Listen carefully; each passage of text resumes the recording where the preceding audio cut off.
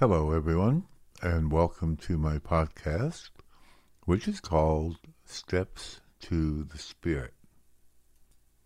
My name is Chuck, and we're in season number 4, and this is episode number 8.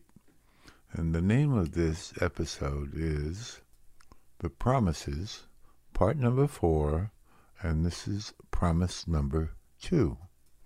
So, as a reminder, what promise number 2 is, at least in my little corner of the world and the way I have adapted them, as you know, I do pretty much everything in the literature I've changed to the first person.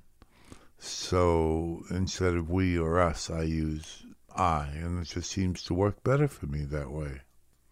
So this promise simply says, I am going to know a new freedom and a new happiness. Wow, huh?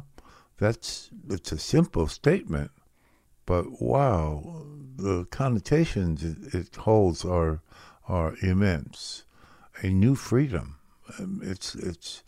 Maybe it's like the sense of somebody who's been in slavery or an indentured servant, and all of a sudden somebody says, you're free to do whatever you want. You don't have to stay here anymore. You can go see the world, do your own thing, and that's it. You're free. I don't know what that feels like personally, but I certainly can imagine what it would feel like. And having done these steps and been involved with this program for many, many years, I can only tell you that these promises have all come true for me. So what I want to talk to you about in this episode is what this freedom and happiness really means for me personally.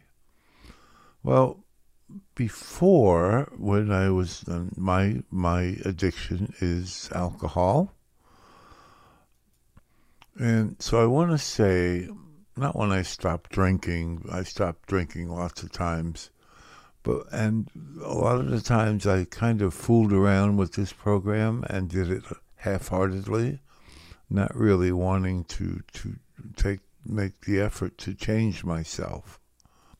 So I'm trying to think about what I was like back then, before I made the decision in step number 3 to turn everything over to God and to surrender.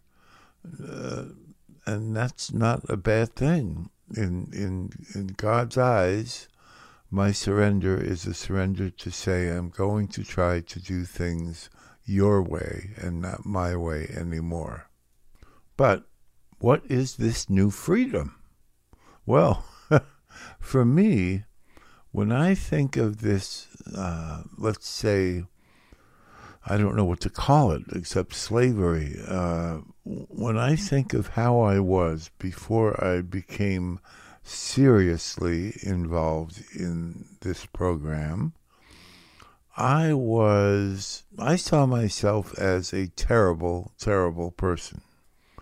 One of the things I used to do would be to go on a periodic drunks, and I was a periodic type of a drinker, and I would stay sober for a while, and what would happen is I would make friends, I would get a job. I was very fortunate. God gave me gifts to be able to do almost anything. And so I would get a job, I would do well in the job and get a promotion. Now I have money, I have friends, I was involved with the 12 steps in some way or another. But, inside, and having been involved with the 12 steps, I just read them,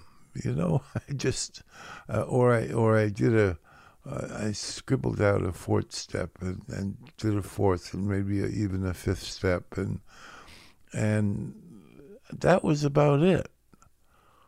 And drank coffee. I would go to meetings, drink coffee, and try to act like I had it all together. Try to sound like I had it all together. If they asked me to speak, I would kind of say, oh, no, I don't want to. But on the other hand, my ego said, yeah, you speak. Tell them how it works, Chuck. But, well, what happened in those days? I would get to the point where I had all these things, but I did not think I deserved them. And I thought somewhere in my head, what about when these people that I know and that have seemed to have liked me and I like them, what happens when they find out who the real me is? The friendships are going to be gone. They're going to recognize me for what I am. They're going to recognize me for a lousy, good-for-nothing person, the way I saw myself when I looked in the mirror. And back then, I wanted to be myself, but I didn't know who myself was. I had no clue, really. I was always being this phony image, the image that I thought people would like. So there you have it. I did not have the freedom to be me.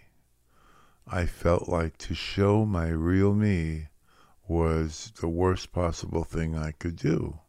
And of course, along with the rest of this promise, I was unhappy. I cannot remember now that I've been dealing with this program in the correct way for a long time. I cannot remember a time in the past when I was truly happy. I would smile, I would laugh, but this was all personality happiness, happiness as a human being, happiness because I happened to be physically doing something or with somebody, and I would almost call it a pseudo happiness. I had no real happiness because I had no real me. So what happened? Well, I really, sincerely, honestly, I hit bottom. I got involved with the 12 steps. And, I got to the 4th step, and I had done it before. I had written everything out before, and like it was a novel. But I got to the 4th and 5th steps, and I did them the correct way, at least the correct way for me. I sincerely looked at me and what I was trying to hide from and why I was so afraid of everyone.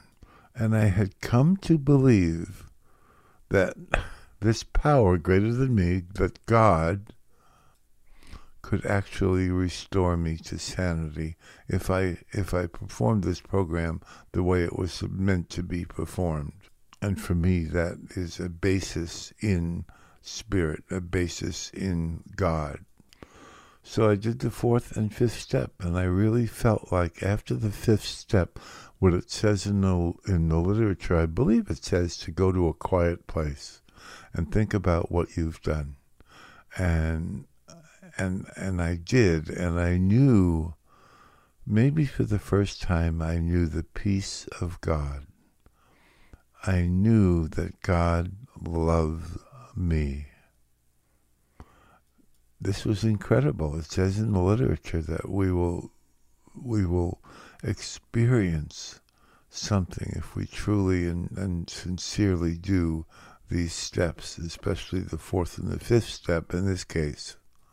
And I began to see that beautiful thing that is in the center of me, that makes me a child of God.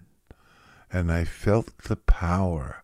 I felt that strength of being with God and of Him or her protecting me and giving me the power. It's unbelievable. Unless you are involved with this program, unless you turn everything over and surrender to God, I cannot explain to you the feeling of power that comes from, that I know that God has given me to be able to change my life and to be able to run my life and listen to my spirit and do things in a different way.